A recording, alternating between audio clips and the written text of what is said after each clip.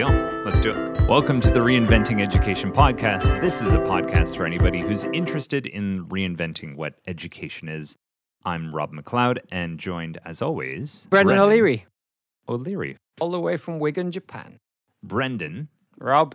This podcast is insufferable because we use a lot of jargon and we kind of keep sending people back to previous episodes. For example, today is part 3 of a discussion we started 2 episodes ago about a security school. So if you're new and you're here, things can be confusing, but we'd like to try to give you kind of our basic map or the user's manual for listening to this podcast. So Brendan, let's talk about these components we are using to talk about school through. Reinventing education in a nutshell. 3 aims of school. So we are saying that school, as an institution, as a thing, has 3 aims. And the 3 things school is trying to do are to prepare students for the workforce. So occupational preparation is the first aim. Cultivation of citizenship. Wow. Try that again. Cultivation of citizenship. Yes. And self-development. 4 values in school. So those are the 3 things school is trying to do. How those things are done are influenced by 4 different value systems that are kind of calling the shots in terms of what education looks like. And we are using the terms security, opportunity, inclusion, and integration as our names for those 4 values that are influencing what education looks like. And if you're new to us, but you're familiar with either spiral dynamics or the work of Frederick Laloux or integral theory, security matches up with the blue or amber value, opportunity with the orange value, inclusion is green, and integration is teal or yellow. And if you don't know what those colors mean, don't worry. We'll try and fill in the gaps as we go along. The 4 elements of school. So the 4 elements essentially are 4 different perspectives or 4 different things about school. So if we ask, where do you find school? You find school in these 4 elements.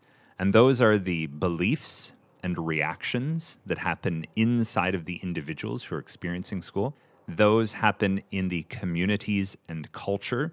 So the groups of people and the shared values that exist between those people. We also have the practices and resources. So we have the ways that we do things, and we have materials to do those things with. So you could look at those aspects of school. And you can also look at the environment and the systems. So you can actually look at the physical space of a school, and you can also look at the systems that are used to organize how things are done. Splendid. So that is our shtick in a nutshell. And what about the people that have been with us now for a year? Let's do some of that good old touchy-feely lower left community and culture building. How are you doing, Rob McLeod? Doing fairly well. I'm actually just starting 3 weeks of parental leave. So I had my baby back in the summer, and in Belgium, they give you a whopping 10 days of paternity leave. And so I've lined that up to be the 2 weeks that occur before my October break. So I've got 3 weeks of time off, and my parents are showing up tomorrow. They're flying in from Canada, and they're going to see their second-born grandchild for the first time. And really looking forward to spending some time with them. Feet and Sue in Louvain-la-Neuve. You got essentially none of those words right. So Feet is the nickname of my dad. Sue is my mom's actual name. And we're living in Louvain-la-Neuve right now in the south of Belgium. Excellent. You got all of those words right. Tell me some words about your life right now. My life right now. But generally on this side of the country, the O'Leary life is going pretty well. This is my first year now as the curriculum coordinator at my school, so I'm just getting used to no longer actually being a classroom teacher. More of my time is spent actually working in small groups with teachers, which is a really interesting change of pace and perspective. And so enjoying it and trying to get used to this new role after 12 years of teaching the bairns. That's it. That's all I got.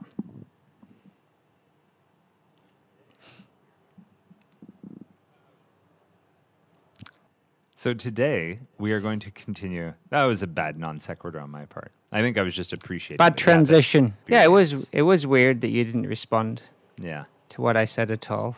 Most humans would give some kind of response after someone They shared how would. they were doing. I was trying That to see if moment is- there was some smooth segue from that into what we're going to talk about today, but I didn't have one. And then to prove that I could, didn't have one, we did a very awkward transition there. Long silence. I'm tempted to leave this all in, but I'm sure it'll all be cut out. No, please leave this in. When I was in radio, believe it or not, I was actually a radio DJ for a little while. You are the professional in this in this setup. You are the professional, yes. And I remember the words of my first boss is silence is golden. Give as much silence as you want. As much dead air on radio as you possibly want. That's what the listeners tune in for. It is 25 minutes of dead air. Speaking of dead air, today we're going to continue dead a conversation about the security school. And what we have been doing over the last little while is taking the first three of those four values that I mentioned. So the first three values being security, opportunity, and inclusion. And what we are doing is a bit of a thought experiment with each.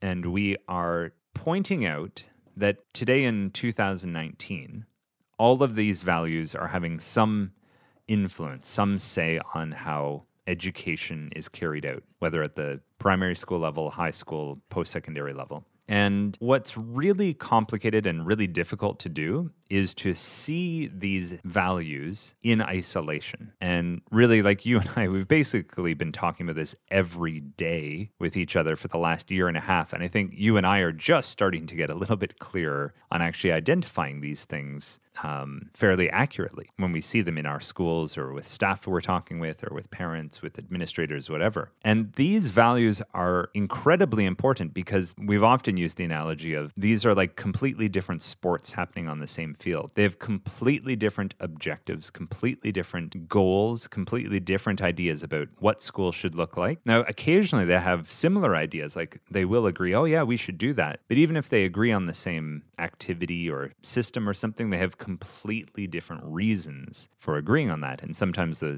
difference in reasons bubbles up later as an issue. So in part, to help listeners and help ourselves really get a feel and a flavor for these values, we're trying to present them on an island in a vacuum that obviously historically hasn't existed and certainly does not exist today. But we're trying to show where these values would be healthiest. And by healthiest, we mean the best match for their context. So what's happening in the school is serving the society, it's serving the citizenry, it's serving the individuals who are in there, and the school is a reflection of the larger world. And in this case, it's a larger world that has no influence from these other values that we're talking about. And we're trying to see them in their distilled version. And we're trying to paint a utopian or a vision that a person operating from this perspective, with this value, shall we say, a security value, would see this school as the zenith, the absolute peak of what school should and could be. So in the previous two episodes, we have painted out a large part of what we might see inside that school. We've met the head, we've observed a class, we've been to an assembly, we've talked about morning routines, and today we're going to take it forward and we're going to look a little bit more around the school and maybe get on to talking about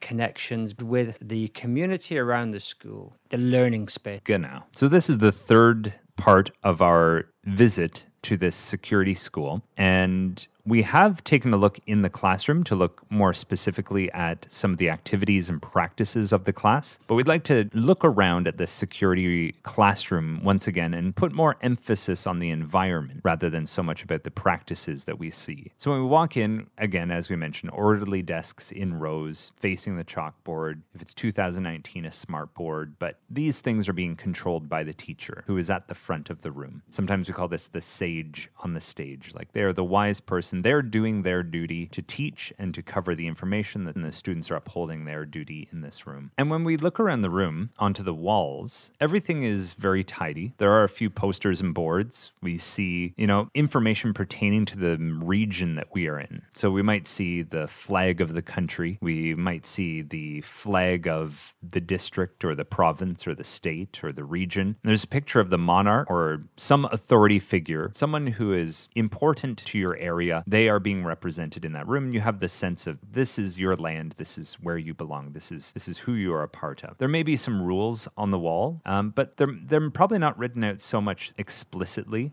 They might be more kind of like guidelines or common sense statements. If there is a religious background, you might see some 10 Commandments or some variation depending on the faith within the school. You'll also see some things on the wall. They are to help students. They're there to help students remember things. So you'll probably see the alphabet on the wall. Might be some math facts, information reminding you of the different types of punctuation, or some easy word mnemonics to help you memorize, a pattern or your times tables or something like that. Now, this is more so if we're talking about the younger grades. By the time you move up in the school, by high school, there's probably less on the walls because you've kind of memorized all those basic things. There is definitely a clock on the wall so that time can be kept track of. And if the school has a motto, you're likely to see the school motto. It probably appears within each classroom and as well in the school lobby. And so I guess we head out of the classroom and into the grounds of the school. As you'd expect, the grounds of the school are very well kept. There is a garden by a gardener, and beyond that, there are sports fields for each of the popular sports that are played in this area. So the gardens are ornamental. They're not functional. So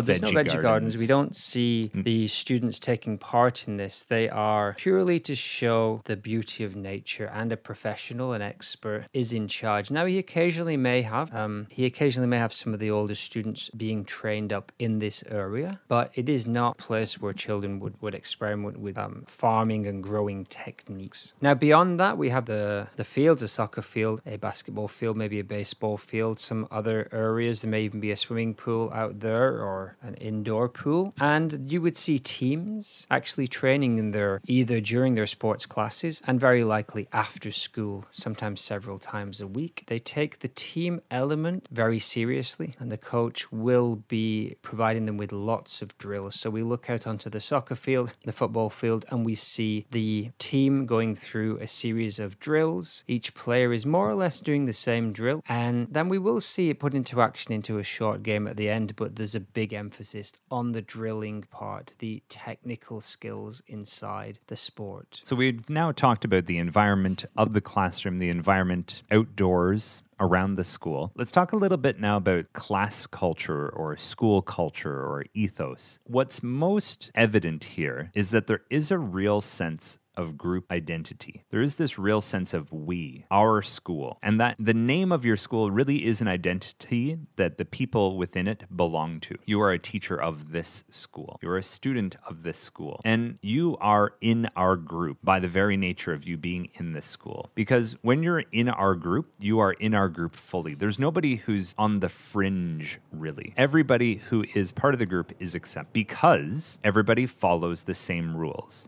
And because we're all agreeing to follow the same rules that everyone's in on, we are all on the same page. If you're following those rules, you're part of the team, you're part of the group. We have set up an environment here where everybody at the school is already accepted. Now, again, this is a utopian vision. Within the school that we are visiting, every person is accepted, which means that whatever would lead a school to not accept someone into the group doesn't apply here. Now, we will come to this later. When we step outside of this school visit and talk about some of the issues with with a security school, we will look at what happens when somebody from a different culture, when somebody who has a special need arrives at the school. We have set up this school specifically to have nobody inside this group who clashes with the culture. And so what we do see is that for all the differences of the individuals, there is a group sensibility and a strong sense of community. Now, that doesn't mean everybody everybody looks exactly the same and act exactly the same. It means that everybody adheres to the same value. And we have a shared agreement about how things should be done. That is our culture. And someone can come from the outside, even in this thought experiment, but they need to agree to those rules. They need to agree to these norms, and if they do, they are accepted. Everybody who has arrived at the school, no matter when they have arrived, they are fully on board with everything the school does, and they believe in it. The context for them is the right place. And we see this socially where like students, are willing to sit with anybody. There's not that cliquey sense of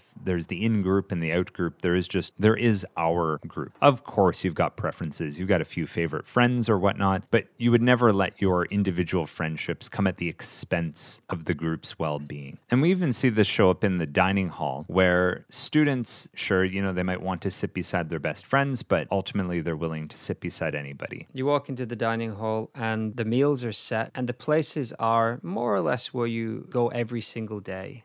Everybody would eat the food served by the school, and you'd eat your lunch sensibly and then head out for your play. Just up from the dining hall, we see the library. Classes have a fixed period within the library. They can take a specific number of books and there are due dates. They can use the library after school for homework. And the library is well stocked and has a range of books on many, many subjects that students may encounter in their learning. Beyond the library, we move up to the gymnasium. Now, the gymnasium doesn't have several functions. It just has a single function. There is a other space in the school which can be used as a theatre. So the gymnasium purely functions as a place for inside sports. As we saw a little earlier about the sports field outside, the gymnasium is well stocked and well set up for multiple sports. And the teams we see in there are being coached through their drills and are taking the whole thing really very seriously. Now, Simon's with us. If you remember Simon, our imaginary headmaster, he says, of course, not every school can afford to provide all of these facilities to the level that we do. However, we see them as an ideal, and we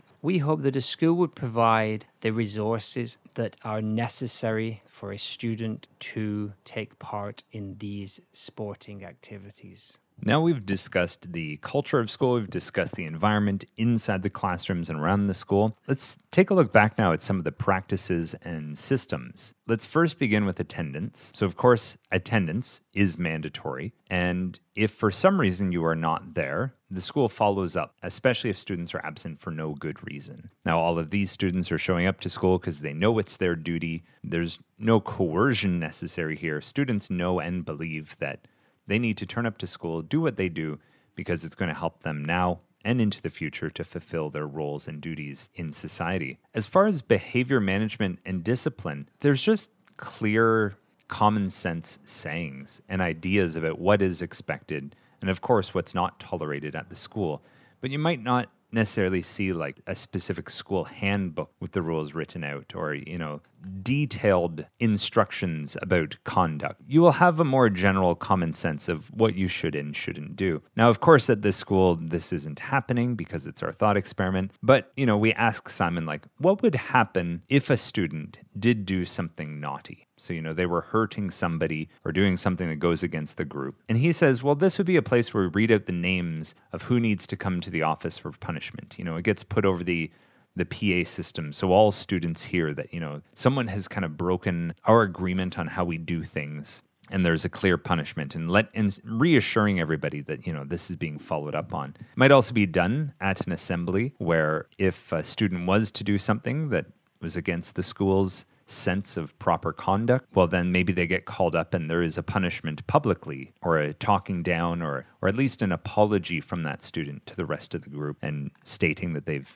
seen their error and they understand why we do things the way we do. And we will get back to being a secure, safe place where everyone will be following these rules. Now, these rules, the tricky part about rules is, do you want to follow the rule or do you want to do what's right as an administrator? And really, if there was to be an incident, they would be taken on a case-by-case basis and handled by Simon, our headmaster, to sort out what the punishment would be, to sort out, given this infraction, given who the student is, what is the punishment? Is there something they need to do to make up for it? But there wouldn't necessarily be like a clear protocol of, if a student hits somebody, then X happens. It's left up to Simon, who's a common sense kind of guy. So we've taken a really good tour around the school and we poked our head into most places, but one area we have not looked at yet is the role of a parent. We saw the parents at the beginning of the day hanging around the gates, maybe occasionally we saw them at the school gates talking to each other, building that community there. We would see them. So the question we had for Simon is, what is the role of a parent in the school? And he said that a parent's role is at home to support their child. And later on, there is actually a parent evening, and we'll get a chance to see how the parent and the teacher interact when they talk about the student. So looking forward to jumping on a few of those meetings later. But first, he mentions about parents who have specific roles within the school, such as helpers within the library or the Parent-Teacher Association. Now, particularly, he talks about the Parent-Teacher Association and how it is seen as a duty and how parents take it very seriously.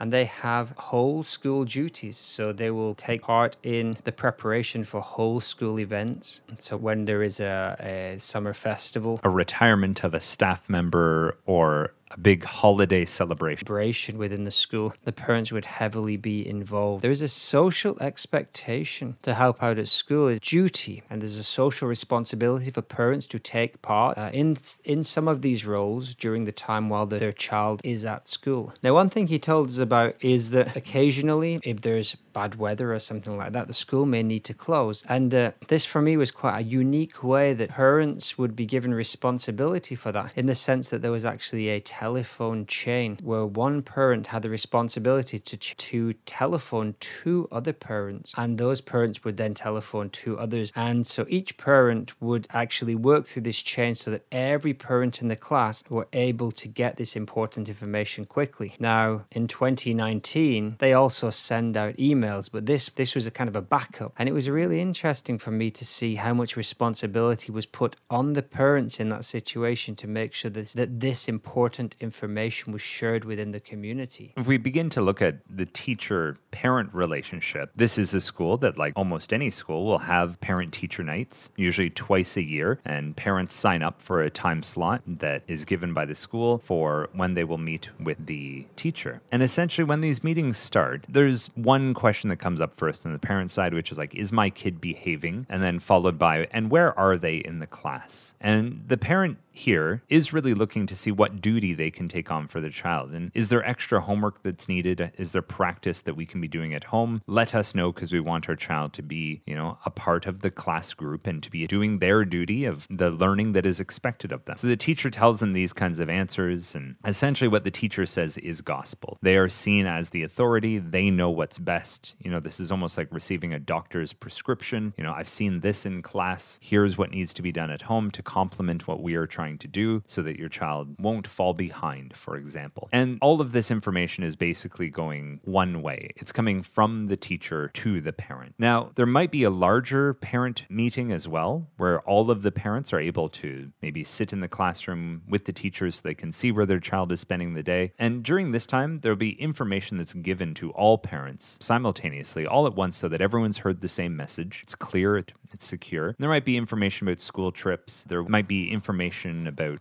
some of the activities that will be coming up in school, but all parents are hearing it from the teacher. And outside of these meetings, if the teacher contacts the parent for anything else, it's probably going to be bad news. So sure, the exception might be if, field trips coming up and, perhaps there was an additional bit of information parents needed to know. That's fine. But essentially, if a teacher is contacting the parent, it's about bad news, whether it be behavior or a bad mark on a test, something like that. However, being that this is our thought experiment, those kinds of calls aren't happening because the child is fulfilling their duty and the parents are fulfilling theirs. And there would be other times in the year when the whole community would meet together. I just briefly talked about the PTA and how they would be setting up large events. Some of those events may be a whole school picnic time, Christmas concert, or a series of performances. There may be a talent show where the people with the highest level of skill in the school would be up on stage stage to show everybody their abilities. And at these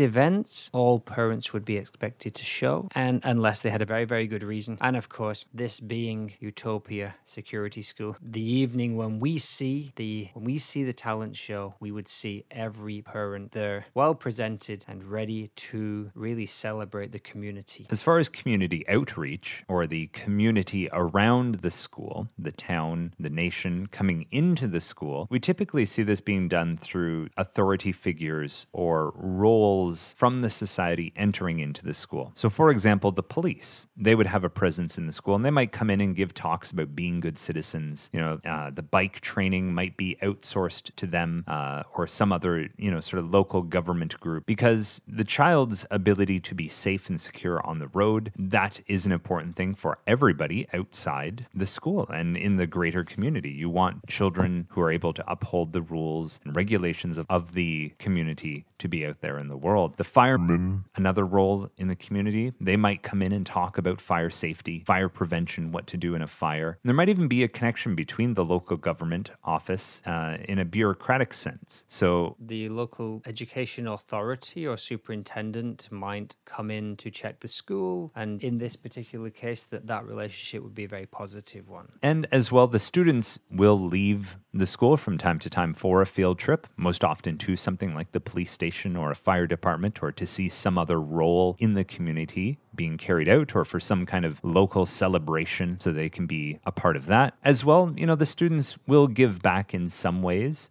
For example, some of the students might practice their traditional Christmas carols, and they might go to one of the retirement homes in the area or something like that to cheer up their fellow man in the holiday season. So we've seen a lot in this one day. We have a few more minutes with Simon, the head of this school, and we ask about observation, whether or not Simon gets to go in to see a lot of the teachers. Now, observations are used more so as a procedure. So for example, there is one annual visit where Simon goes into each class, because that's part of his duty to ensure that the class is running in a safe and secure way, and that the norms of the community, the norms of the school are being upheld. And really, these are typically just a matter of procedure. In this school, of course, there's never any real problems. He's not going in and being shocked by what's happening, because this is a security school. There's this sense of continuity, of certainty of what's going on, and everybody is upholding the norms of what's common sense to be doing in these classrooms. Now, that's not to say that the teachers don't have the opportunity to see each other as well. PD, so professional development within this school, it's really seen as a chance to see other classrooms, so to get out of your own room and to see what the other people in the school are doing well. And it also might just come back to a topic of interest of a staff member. So a staff member might say, one of my favorite parts of what we're already doing is this. I would like to go see another staff member who's doing something like this. And it's almost time for us to go, Rob. Go back to our hotel and have a good old chat about the school. And the next morning, before we head out on our merry way to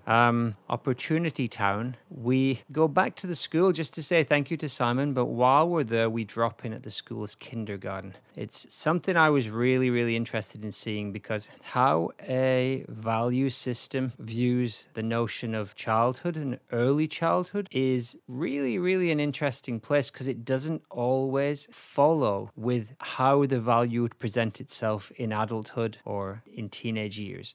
So as we enter the kindergarten of the security school, what kind of things do we see? So what we notice is, shockingly, the structures that we see students partaking in the primary school, those aren't present there. There is much less of a drill and routine sense. There are certainly times of day where certain activities happen. There is a nap time, there is a lunch time, these sorts of things. But somewhat shockingly, that same sense of being on top of every moment of what's happening, as we saw in the primary school and the secondary school here, that's not here now. It's not present in the kindergarten days. There is much more of a sense of freedom, a space that's set up for students to just spend their time in, to engage in activities that they find interesting. And it really seems as though the culture here really makes a clear distinction between the different phases of school. So there isn't this sense that from the earliest ages you enter in and you're on some continuous track. There's sort of this actual garten time.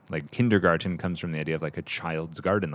This is a time for you to grow and develop and more or less be ready to enter into our school system. This is a time for you to get those kind of soft skills, the social side of things. This is a time for you to develop your vocabulary and whatnot, because when it is time for you to move over and enter into our school system, then you have a new duty. You begin to take on your first duty, and your first duty as a student is to do the learning that is expected of you. And interestingly, the kindergarten, the early years program within the school doesn't match that, and seems to have this idea that the best, most beneficial thing to get a student ready to enter the system is the freedom in an environment and a culture where they are accepted and allowed to be who they are, so that they are ready to enter into this system. The environment is set up with lots and lots of free choice as to what they're doing. Running around, playing self-directed games, painting, drawing, making. It's not a guided inquiry as you might see in the Montessori or an IB style school. And there are no academics, there's no phonics, there's no reading, there's no writing, there's no math. It is all entirely student-directed, and they are entirely free to create or not create, to finish pieces, to play games. Now, there is a pervasive sense that we should play nicely with each other, that we should begin to integrate ourselves into that community, that we should be including. And so we do see a lot of games happening and a lot of individual pursuits and a lot of small group activities that are entirely directed by the children. And this is really, really interesting. This idea of that perception of early childhood in a security school is, as you said, this is your place to grow, because very soon you will have a set of responsibilities. And that's interesting because of the three aims of school, the citizenship, the work preparation, and the self-development, it really is the citizenship that the security school pushes and not so much the self-development. Once you get out of the kindergarten, you are part of our community, and your main aim here is to become a citizen that can operate within this community. So for me,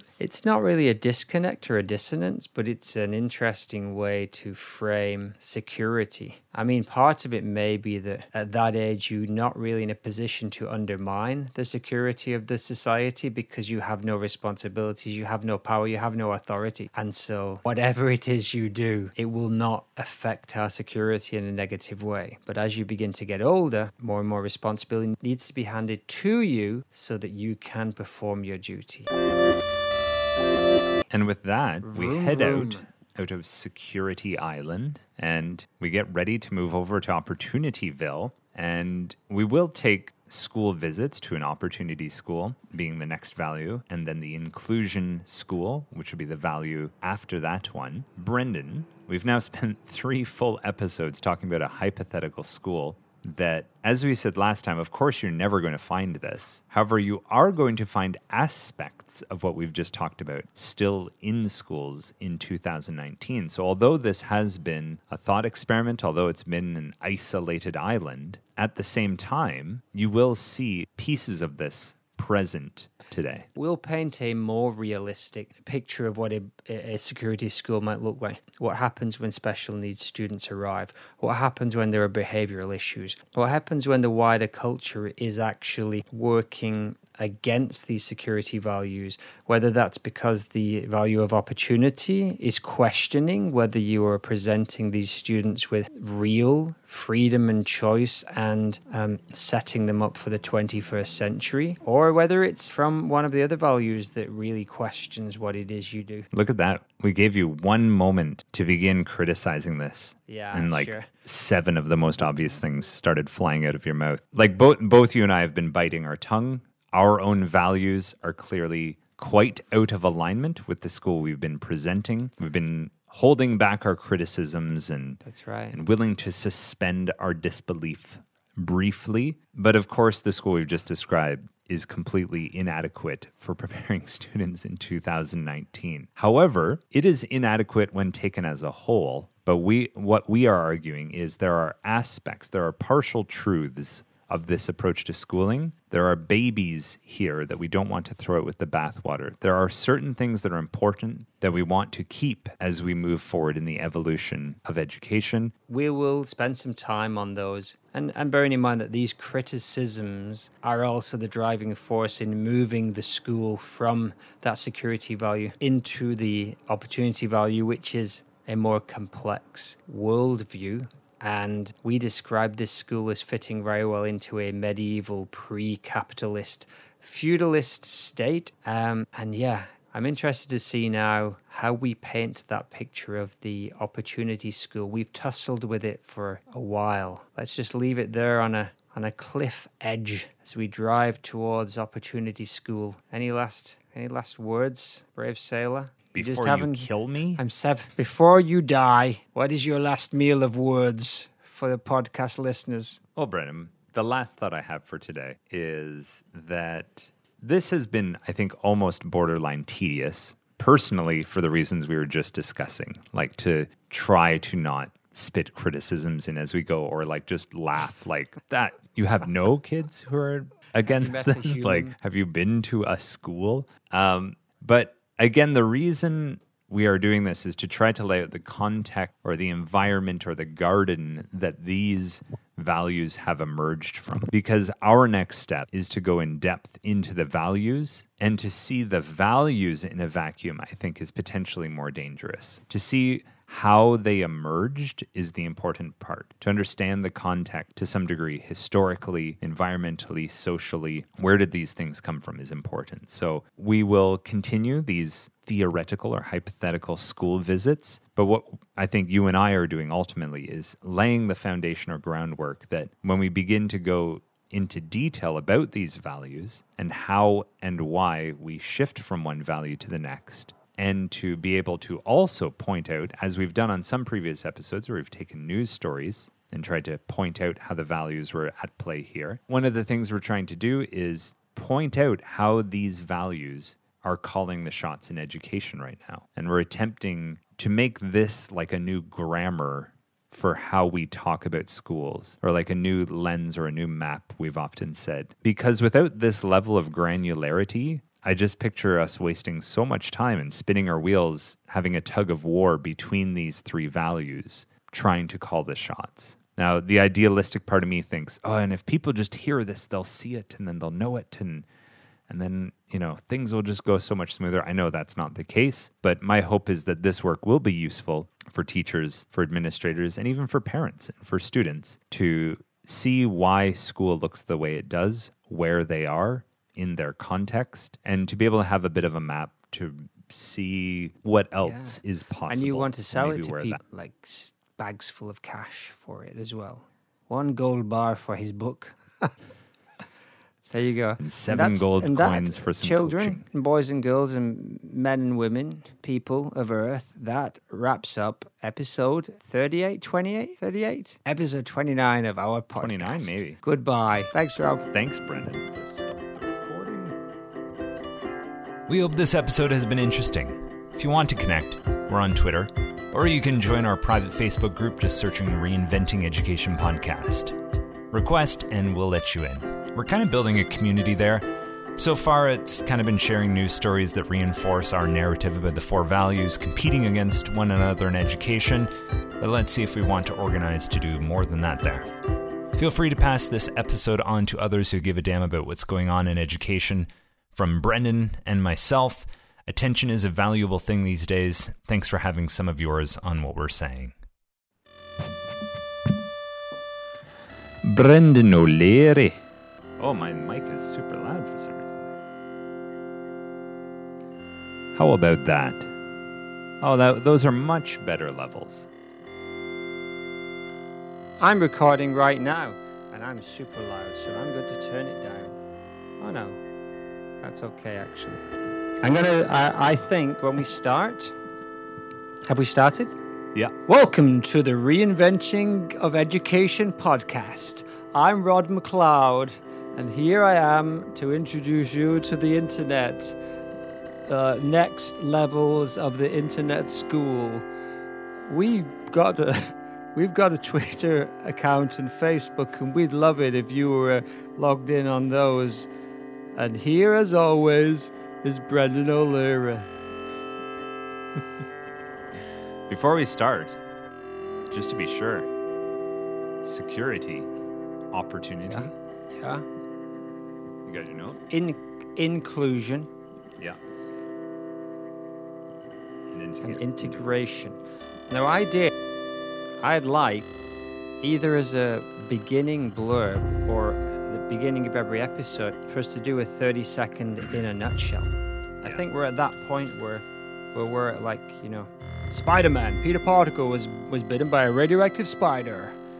Now he fights with great responsibility, etc., etc. Now he's Bruce Wayne in the Batcave. Yeah. How about if I say 3 aims and then you say the aims, and then I say 4 values and you say the 4 values, and I say 4 elements. We call them elements, the quads, right? Yeah.